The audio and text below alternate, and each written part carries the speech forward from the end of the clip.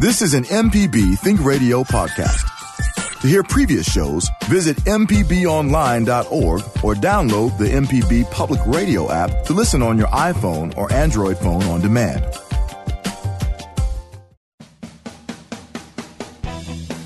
From MPB Think Radio, this is In Legal Terms, the show all about your legal rights and your questions about the law. Good morning. I'm Greg Mayer, filling in for your regular host, Liz Gill, and I'm joined as always by Professor Richard Gershon of the University of Mississippi School of Law. Our special guest today is Donna Davis, a professor of tax law at Ole Miss. This morning, we are going to talk about tax reform and look closely at the proposed Tax Cuts and Jobs Act that is being debated in Congress. Tax reform is a complex and often political issue, but this morning we're going to take the politics out of it and just talk about what the proposed changes in the tax law say, how those changes could affect you, affect your small business, or affect your employer. We'd love for you to join our conversation today. Give us a call at 1-877-MPB-RING. That's 1-877-672-7464. You can also send an email to legalterms@mpbonline.org. We'll be right back after the news. This is In Legal Terms on MPB Think Radio. The legal information presented on In Legal Terms is meant to provide general information about the topics discussed and is not necessarily the opinion of Mississippi Public Broadcasting. The information conveyed does not create any type of attorney-client relationship. Please consult an attorney provider before making any decisions about your specific legal questions. You're listening to In Legal Terms on MPB Think Radio.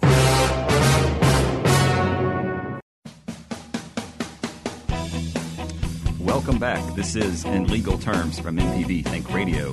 I'm Greg Mayer, and I'm joined by Professor Richard Gershon at the University of Mississippi School of Law. Our special guest today is Donna Davis, a professor of tax law at Ole Miss. This morning, we are talking about tax reform and how the proposed changes to the tax code could affect you. We'd love for you to join our conversation. Give us a call at 1-877-MPB-RING. That's 1-877-672-7464. Good morning, Professor Gershon. Good morning, Greg, and great to have Donna Davis on the program today. She has been an expert in tax law for a long time, but really her work with our tax clinic has done so much good for the people of our state, and she'll be a fantastic guest to have on this topic, tax reform. And I'm really happy you wanted to talk about this today. I did. I think this is a timely topic. Tax reform is complex. And when Congress starts tinkering with the tax code, sometimes it's hard to understand what it is they're doing.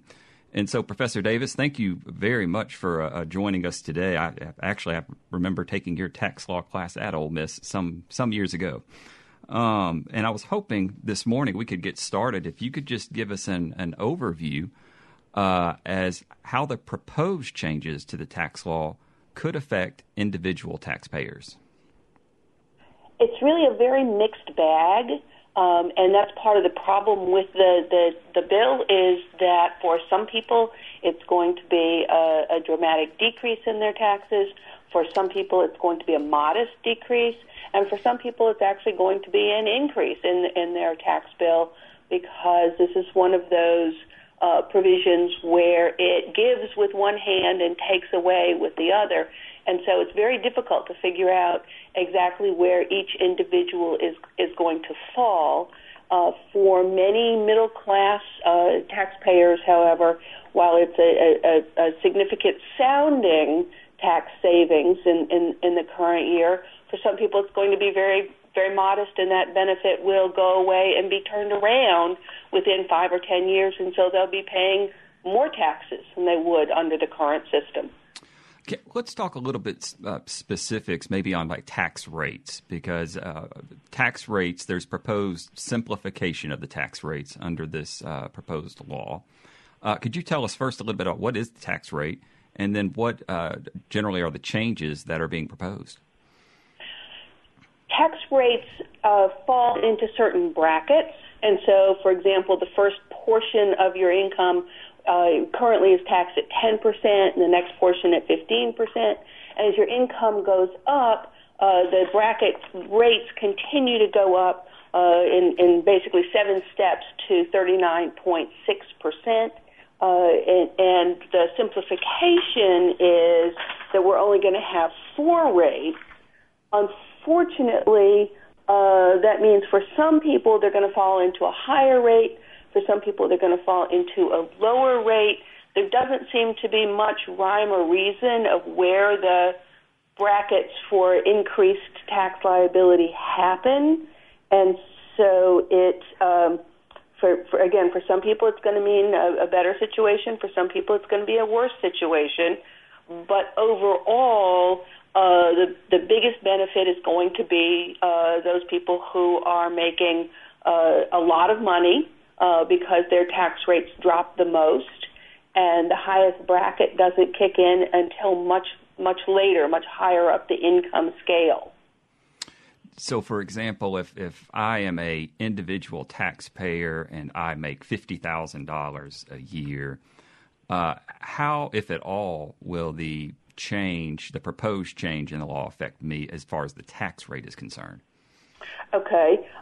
If you made $18,000 or less, you used to pay at 10%. Now you'd be paying that income at 12%. And then if you make $50,000, the next change would be part of your income would be taxed at 15% under the current bill, and under the current law, and under the new bill, your rate would be 12%, and until you got up to $90,000. And so that's a rate break for most people in those areas.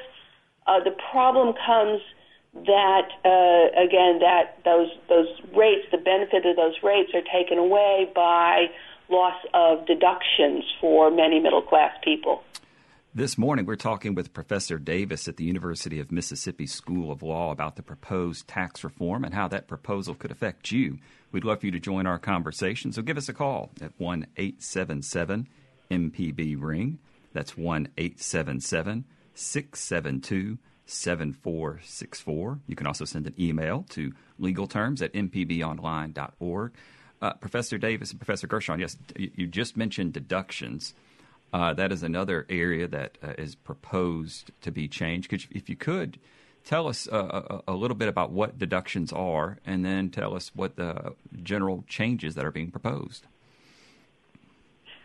Deductions generally are you stack up all the income that you've earned, and then you can subtract out your deductions in deciding how much income is actually going to be taxed at the end of the day.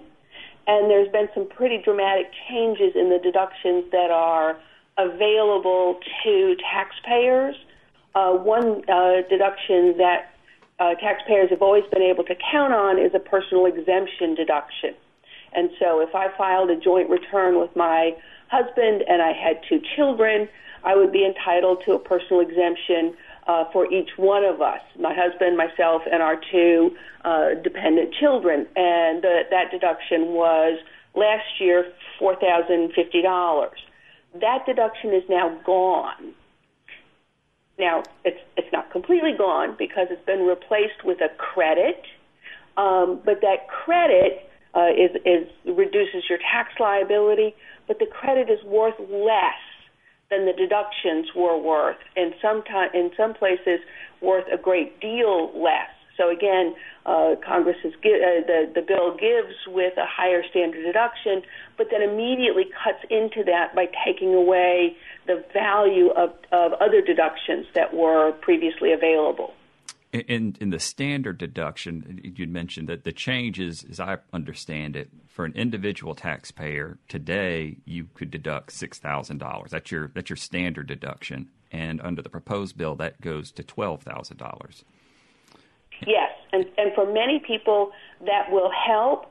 Although for people who were already itemizing under the current standard deduction, there's no additional benefit, and so the people who will benefit from that are people who did itemize but have itemized deductions less than the new standard deduction. And so it's kind of a narrow band because even before this bill potentially takes effect, 70% of people already took the standard deduction and did not itemize.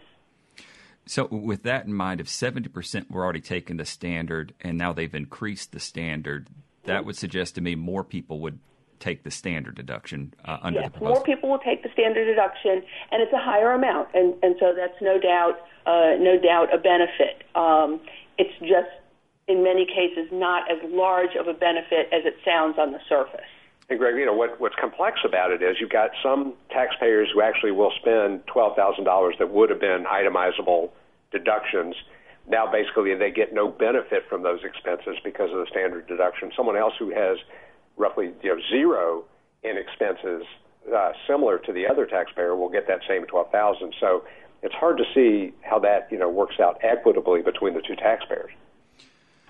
And I think one thing that helps, or one thing that Congress took into account when they've upped the standard deduction to $12,000 individual and $24,000 for married, is they then eliminated your ability, if I'm understanding the law correctly, eliminated your ability to deduct a lot of these expenses you're talking about. Is that a fair assessment? That's exactly right. And I think it would be helpful if we could sort of talk about a few of those so individuals could understand things you could deduct now that are expenses that you can't or would not be able to deduct under the proposed law. If you could sort of walk us through some examples. There are a couple of big ones, and one is the personal exemption that we talked about that's been replaced with a credit. Another very large one is your state and local income taxes are no longer going to be deductible, and your property taxes deduction will be limited to $10,000.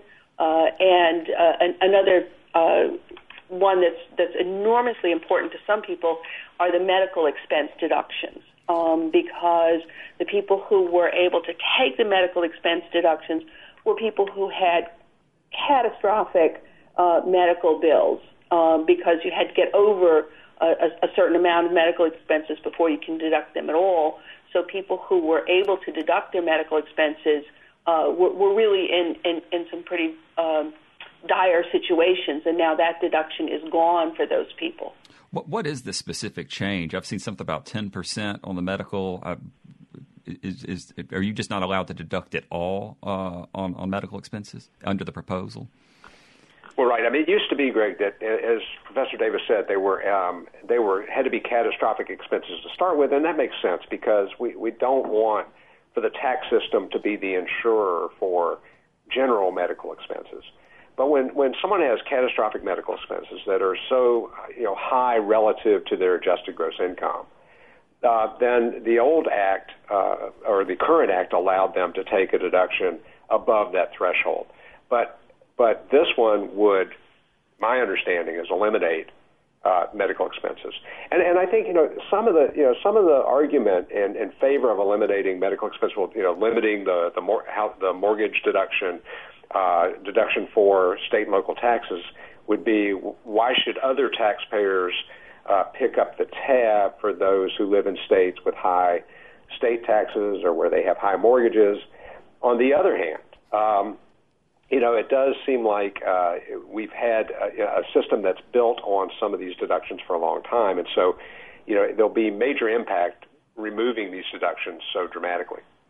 Well, we're going to take our first break for the day. When we come back, we'll continue our discussion about the proposed tax reform and how it affects you. If you'd like to join our conversation or have a question, give us a call at 1-877-MPB-RING. That's 1-877-672-7464. You're listening to In Legal Terms on MPB Think Radio.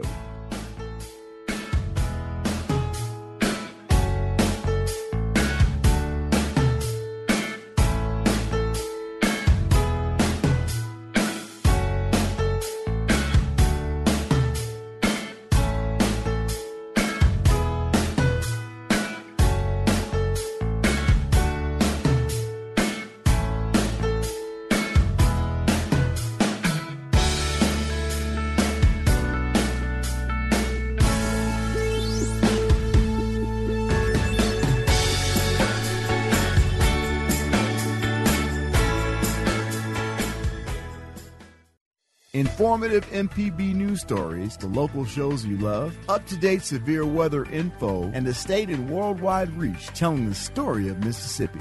You're listening to MPB Think Radio. You're listening to In Legal Terms on MPB Think Radio.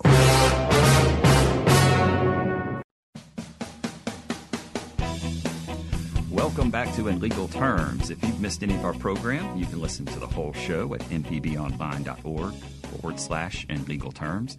You can also find it on the new MPB Media app. All of MPB's shows are available on the app. This morning, we are talking with Professor Davis at the University of Mississippi School of Law about the proposed changes to the tax code that Congress is currently debating. We are discussing ways those changes may affect you. And before the break, we were talking about the changes in deductions, the standard deduction, changes in what you may be allowed to deduct on your tax returns. And there's a few more that we could go through that I think would be of some importance, one being student loan interest deduction. Could you tell us a little bit about what the proposed change is as far as student loans is concerned?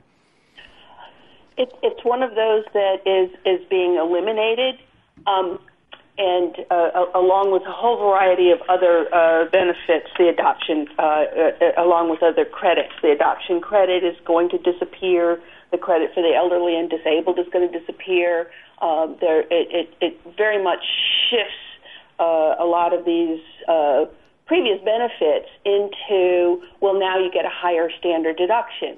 Well, that's great, but that's not really tax reduction. That for many of those people, it's just a replacement of the standard deduction for other things that they were previously entitled to deduct. And it doesn't, parts of this bill seem to not take into account the follow-on effects of some of their changes. For example, the reduction in your ability to take your home mortgage interest. Right now, you can take interest on a loan up to $1 million. Under the new proposal, you can only deduct up to the interest on a loan of $500,000, and your ability to take your real property tax deduction is going to be capped at $10,000. Well, that seems like a lot, but many people bought their homes under the assumption that these items would be deductible and would generate a tax savings for them, and therefore it allowed them to either buy a home or to buy a more expensive home. And for the home mortgage interest, the existing mortgages are grandfathered in under the old rules, the present rules, but the loss of that interest deduction on future mortgages and the loss of real property taxes could have a negative impact on the price and value of homes, especially for people who live in high-cost areas. And we could see another real estate slump of sales and housing and the value of housing dropping, especially in some areas of the country. Professor Davis, one of the things in the bill that kind of really surprised me was the elimination of the alimony deduction, which the way that it works now is the person who is paying alimony can take a direct deduction. They don't have to itemize it. They can take it directly off of their taxes, their gross income. And what that does is it enables that person to be able to pay a little bit more to their spouse in alimony. It actually benefits the recipient spouse as well as the payor. When you start taking away that deduction, you affect that economic in such a way that it's harder then to shift that income from one person to another if they don't get also the concurrent deduction.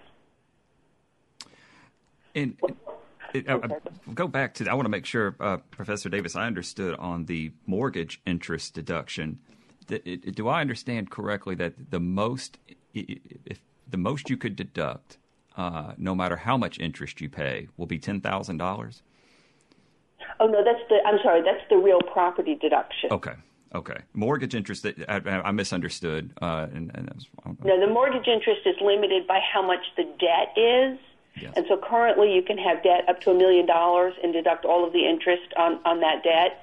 The new rules would be only $500,000 of debt, and you could deduct the interest on that. Got it.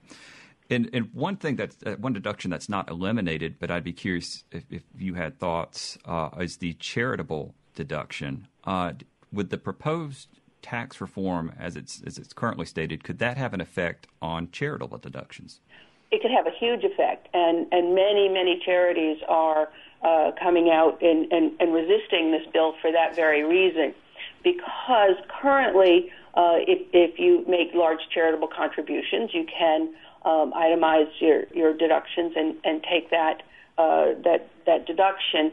And now with the standard deduction going up, fewer people will be able to take that deduction. And what we know about charitable giving is in certain areas, it's very tax sensitive. And by tax sensitive, what we mean is that people will either give or give more if they are entitled to a deduction for that giving, and they will either not give or will give less if they do not get that tax deduction. So it could have a negative effect because you no longer have the incentive in terms of tax incentive to actually give larger donations.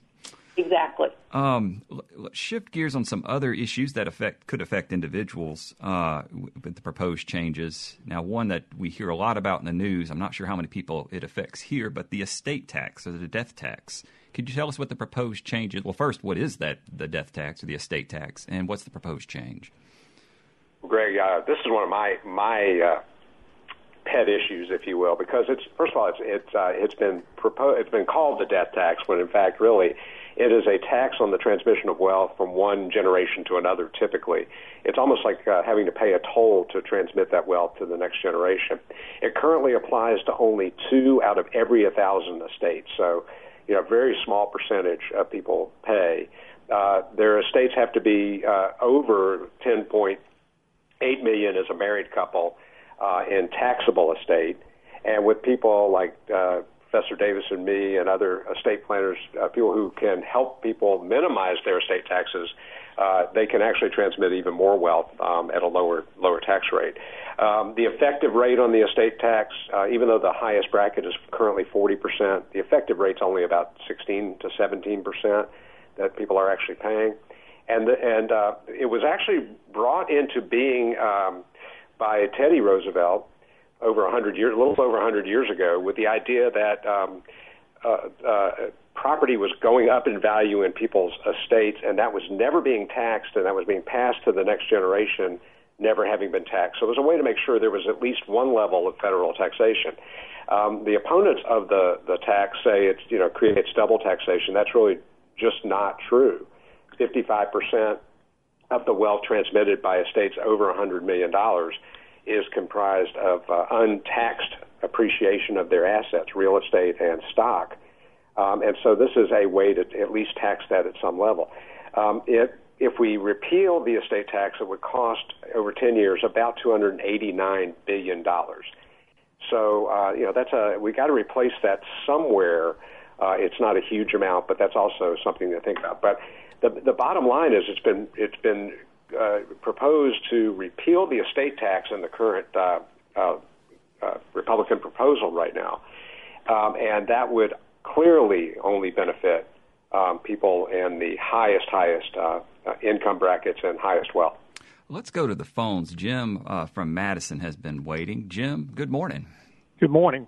I understand that one provision of the new tax bill or the proposed tax bill would repeal the Johnson Amendment insofar as it applies to churches, which, as I understand it, would allow churches then to make campaign contributions to political campaigns or political candidates.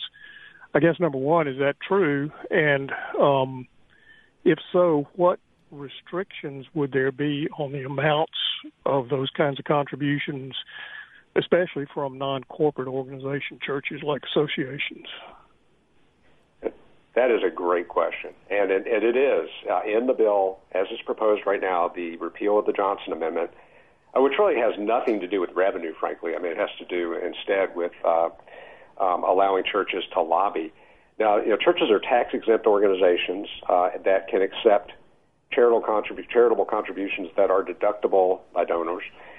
Those can be anonymous. And so it would be an opportunity for money, unaccountable money, to be used for lobbying for legislative change. The whole idea that the original Tea Party was about no taxation without representation. this would give representation without taxation. This would allow large tax-exempt organizations to, in essence, be able to funnel money for lobbying. And I think the Johnson Amendment, as it was originally enacted in the 1960s, was good policy and thoughtful policy. Jim, did that answer your question?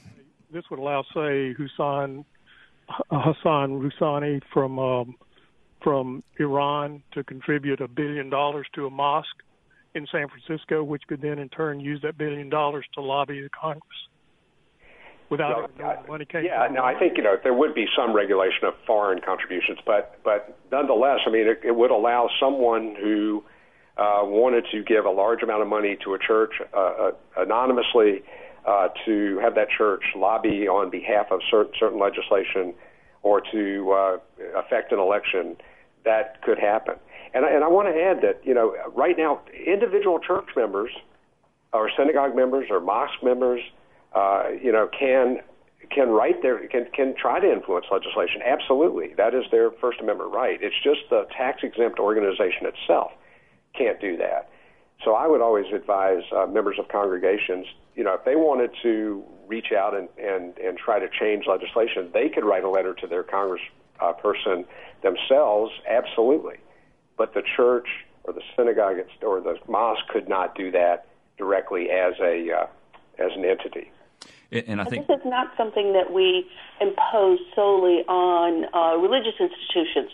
For example, businesses are prohibited, except in very limited circumstances, from deducting monies that they use to lobby Congress or to support one candidate or another. And so the trade-off in the past has been, if you're doing it through tax, if the expenses are going to be tax deductible, then you don't get to use them for lobbying and supporting individual candidates. If you are willing to give up that tax exemption, you can effectively say whatever you want.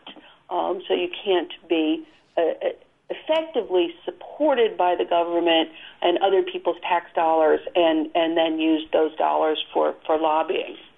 Jim, thank you so much for the call. We're going to take our next break for the day, and when we come back, we will continue our conversation about the proposed changes to the tax code and how those changes affect you.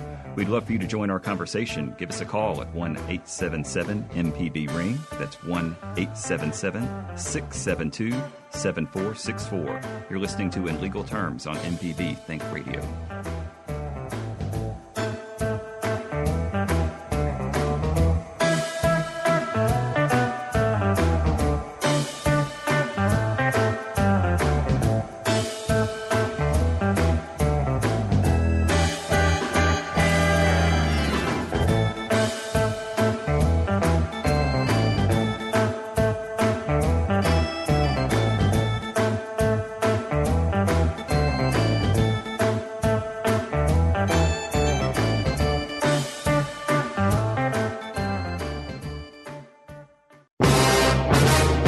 You're listening to In Legal Terms on MPB Think Radio.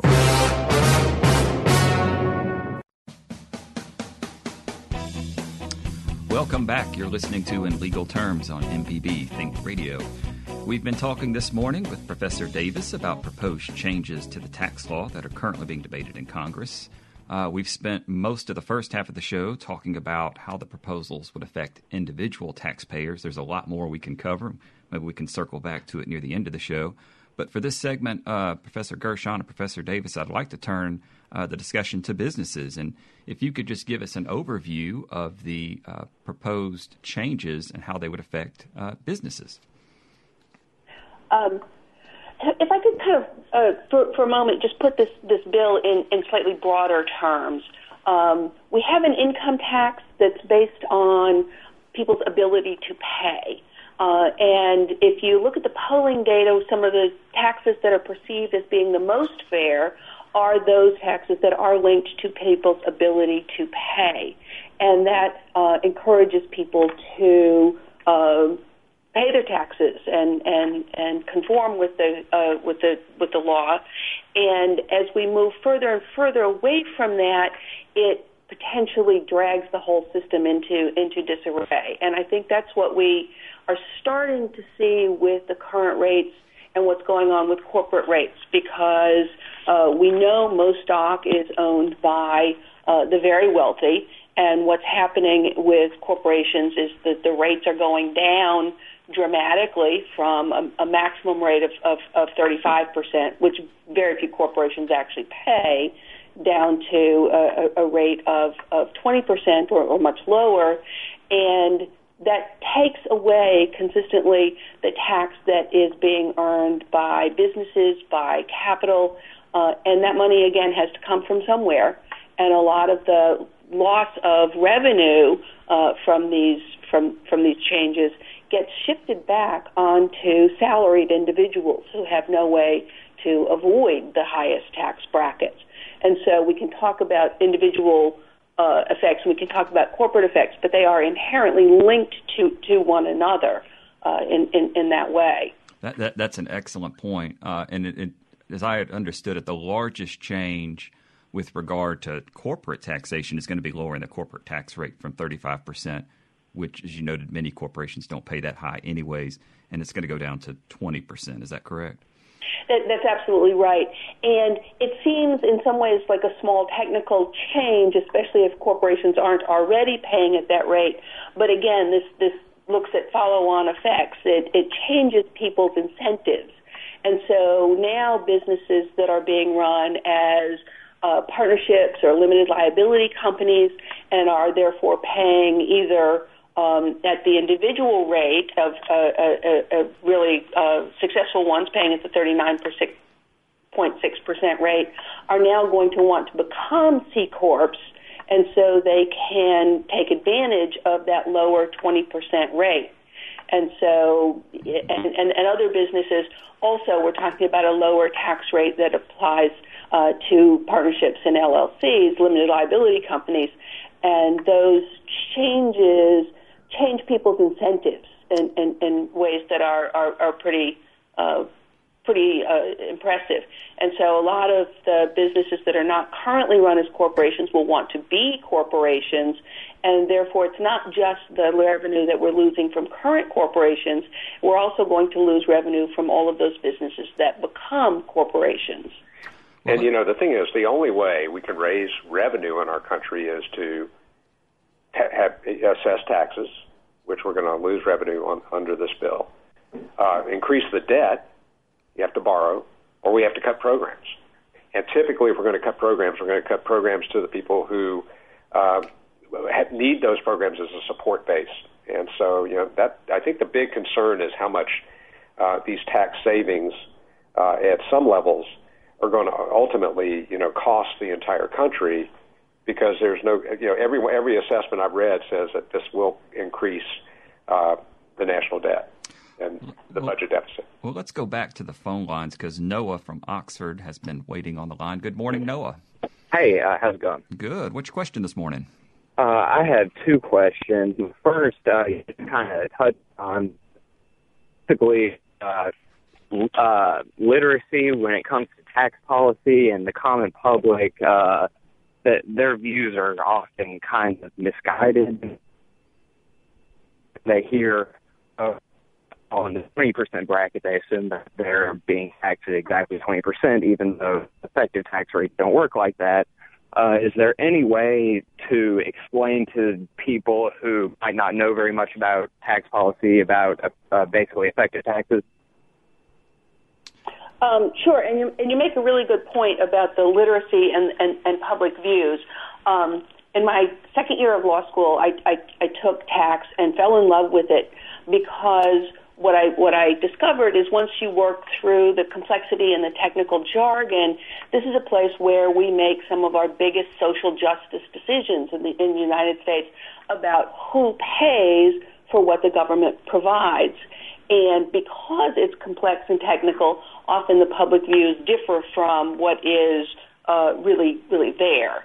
As for explaining effective rates, the way I do this for my class is I say you have all of these different rate brackets, and so part of your income is going to be taxed at 10%, Part of it's going to be taxed at 15%, part of it's going to be taxed at 25%, et cetera, but it's only the last dollars that you earn that are going to be taxed at that highest rate of wherever your income falls. And so you can say, I'm in a rate bracket of 25%. That doesn't mean all of your income was taxed at 25%. Some of it was taxed at 15%, and some of it was taxed at 10%. And so we call that that highest amount your marginal bracket. That's where you pay your last dollar of taxes. But those dollars that come before that are all taxed at lower rates. And Noah, that was helpful. Noah, did you have a second question? Yeah, my second question is kind of going back to the deduction discussion earlier. And in the new tax plan, it eliminates teachers basically being able to claim school supplies that they bought. And now I went to one of the best high schools in Mississippi, best public high schools in Mississippi, Oxford High School. And, I mean, even my teachers had to buy expo markers. So I was wondering if there was any purpose to the elimination of this deduction. Would teachers be better off with the tax cut than they would be with the deduction, or is this just something that got put in there? Well, currently they're only allowed a certain amount of deduction for supplies that they use in their classroom, which is already unfair. They should be able to deduct all of that consistently because they're providing it in their trade or business, and so the provision that limits that is already unfair to teachers, and to eliminate that deduction is even less fair.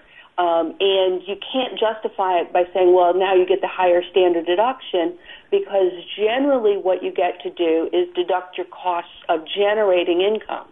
Well, that's part of their cost of generating their income. They should be able to deduct that regardless of whether they itemize or take a standard deduction. So teachers who are providing supplies and that sort of thing for their classrooms are already being treated badly, and this bill just treats them more badly.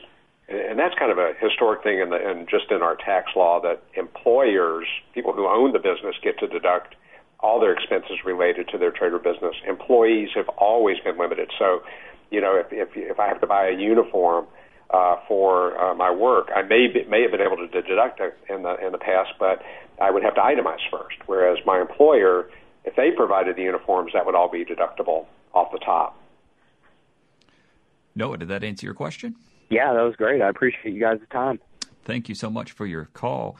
We'd love for you to call us, too. Number is 1-877-MPB-RING. That's 1-877-672-7464. And professors, I circle back. We were talking before Noah's helpful call, talking about changes at the corporate level.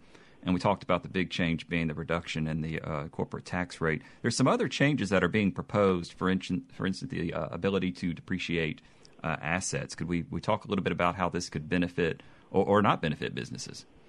I appreciate you bringing that up, because that was the very next thought that I was having about changes. Currently, if you buy, for example, if I have a construction business and I buy a bulldozer, well, that bulldozer is going to be useful to me over multiple years. And so what I do is I take the cost of that bulldozer and I deduct a piece of it each year. Okay?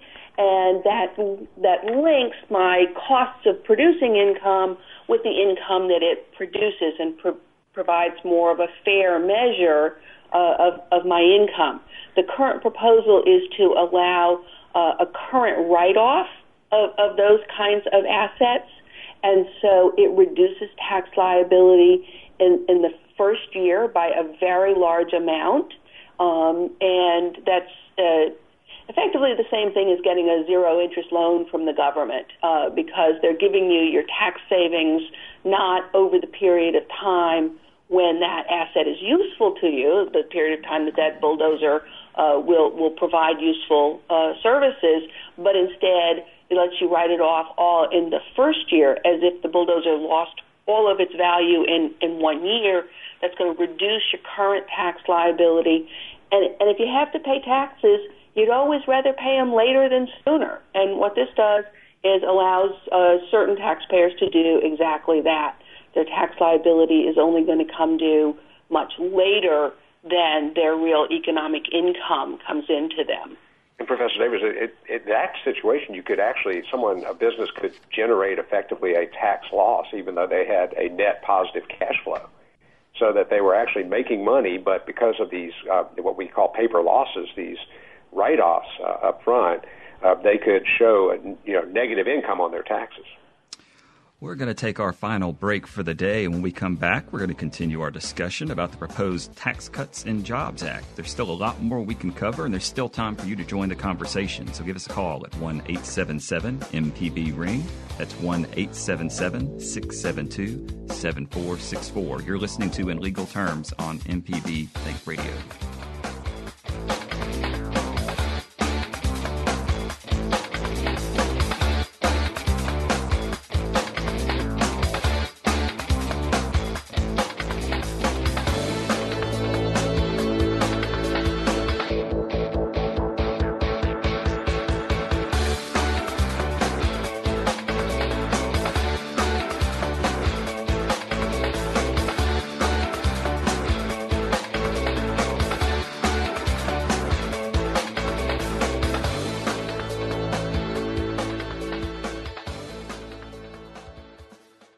An evening of jazz can be just what the doctor ordered.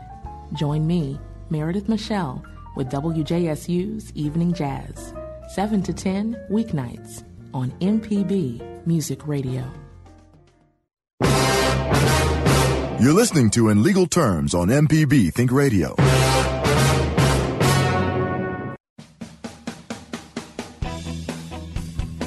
Welcome back to In Legal Terms. If you've missed any of our program, you can listen to the whole show at mpbonline.org/In Legal Terms. The show is also available on the MPB Media app. We're going to continue our discussion about the proposed changes to the tax law. We're going to go right back to the phones. We've got Willard from Bay St. Louis. Good morning. Good morning, sir. What's your question? Very simply, is it likely that we'll have a postcard-size tax return?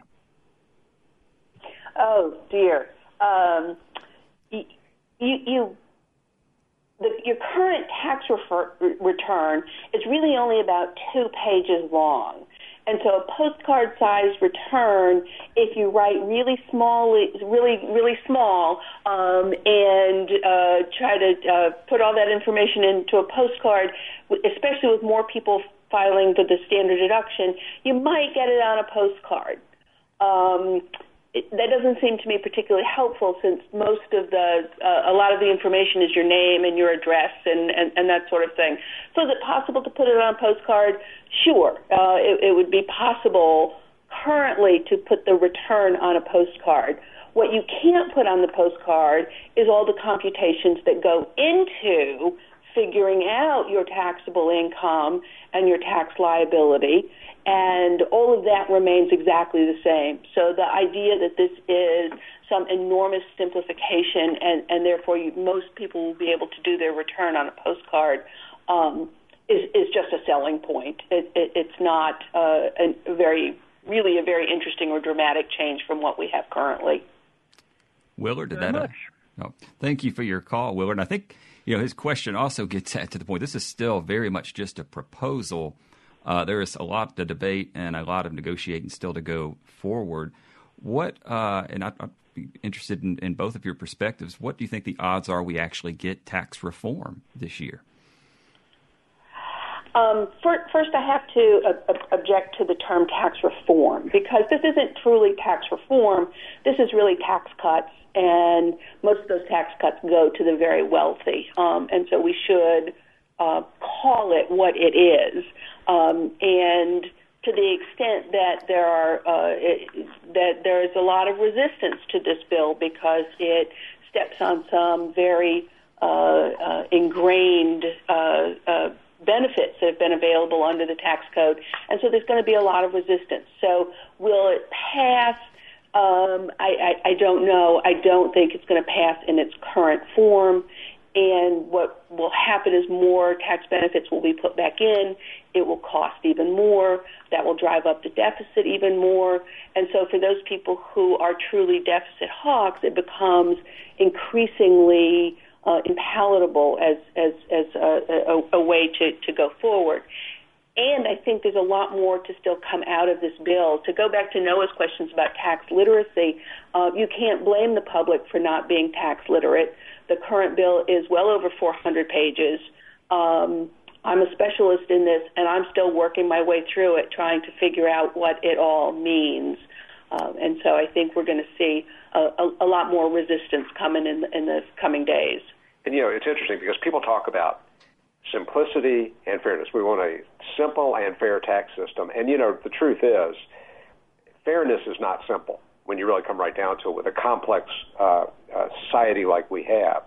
The Soviet Union, just to name it, their tax system was pretty simple. You make it, we take it, is from what I understand. That was simple, but that may not have been fair. So simplicity doesn't necessarily drive fairness.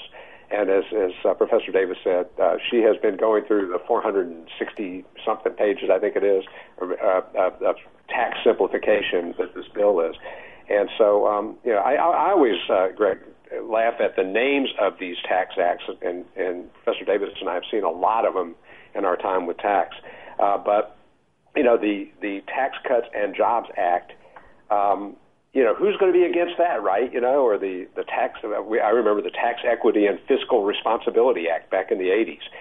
Who would be against something that was tax equity and fiscal responsibility? But it really was neither in the bottom line. We have talked about a lot of the provisions today, but as y'all both pointed out, this is over 400 pages. Are there other provisions that would be worthwhile to highlight here in our final minutes that we haven't addressed? For instance, the alternative minimum tax. There's various other topics that I'd appreciate hearing what you think should be drawn to our attention. The alternative minimum tax repeal is a mixed bag because to the extent that it was trapping middle-income people who happen to live in a high-tax state or happen to have more than the standard number of children, to the extent it was catching those people, it was dramatically unfair. To the extent that it does its original goal, fulfills its original goal of making sure very high-income people actually pay a minimum amount of tax, I think that is a real loss, and yet another example of how this bill is dramatically tilted in the direction of the very well-to-do. Who in Mississippi are going to be the big winners if this proposal were to pass as is? In Mississippi, it's going to be the same as elsewhere. We have a very large populations with low incomes. They're already taking the standard deduction. They'll get a higher standard deduction and generally lower rates, and so they will, at least in the short run, benefit. Unfortunately, those benefits wear away over time as deductions are lost and credits are lost. So that will wear away over time. The people who will be hurt most are higher income, not by any stretch wealthy, but higher income salaried individuals who otherwise would have had a fair number of deductions that have now been disallowed. And the people who will benefit the most are very high income people, especially people who generate their income from investment of capital as opposed to service work. And, what worries me a little bit is that if you take away the state and local tax deductions, that's always been a way for the federal government to share revenue with the states. And, states are going to get a lot of pressure to lower their taxes in response to that when states' budgets right now are hurting. Yeah, and that's an excellent point because in Mississippi, our state and local taxes compared to the rest of the country are fairly low. But it's some of the states, maybe on the East Coast, that have much higher local tax. They're going to feel a real burden with the elimination of that deduction. Absolutely. I mean, if you're in a state that, say, charges 10%, you're in the 25% bracket, your rate now is 35% combined with those two for your highest dollar, whereas before you could at least deduct that 10% of state taxes. Well, in our final 30 seconds, any final thoughts on the proposal as is and the effect it could have? I think my biggest complaint about this package is that it seems in the lower income brackets to be kind of arbitrary and capricious about who wins and who loses. And that's never a good situation if you want to protect the integrity of your tax code. And that many people are not being honest about how much of the benefit of this flows to very high income people and the richest people in the country who are paying a decreasing share of tax liability over time. And that'll wrap us for today's In Legal Terms. We very much appreciate Professor Davis joining us today. To hear today's show or previous show, visit mpbonline.org/In Legal Terms, or you can download the MPB Media app and listen on your smart device on demand.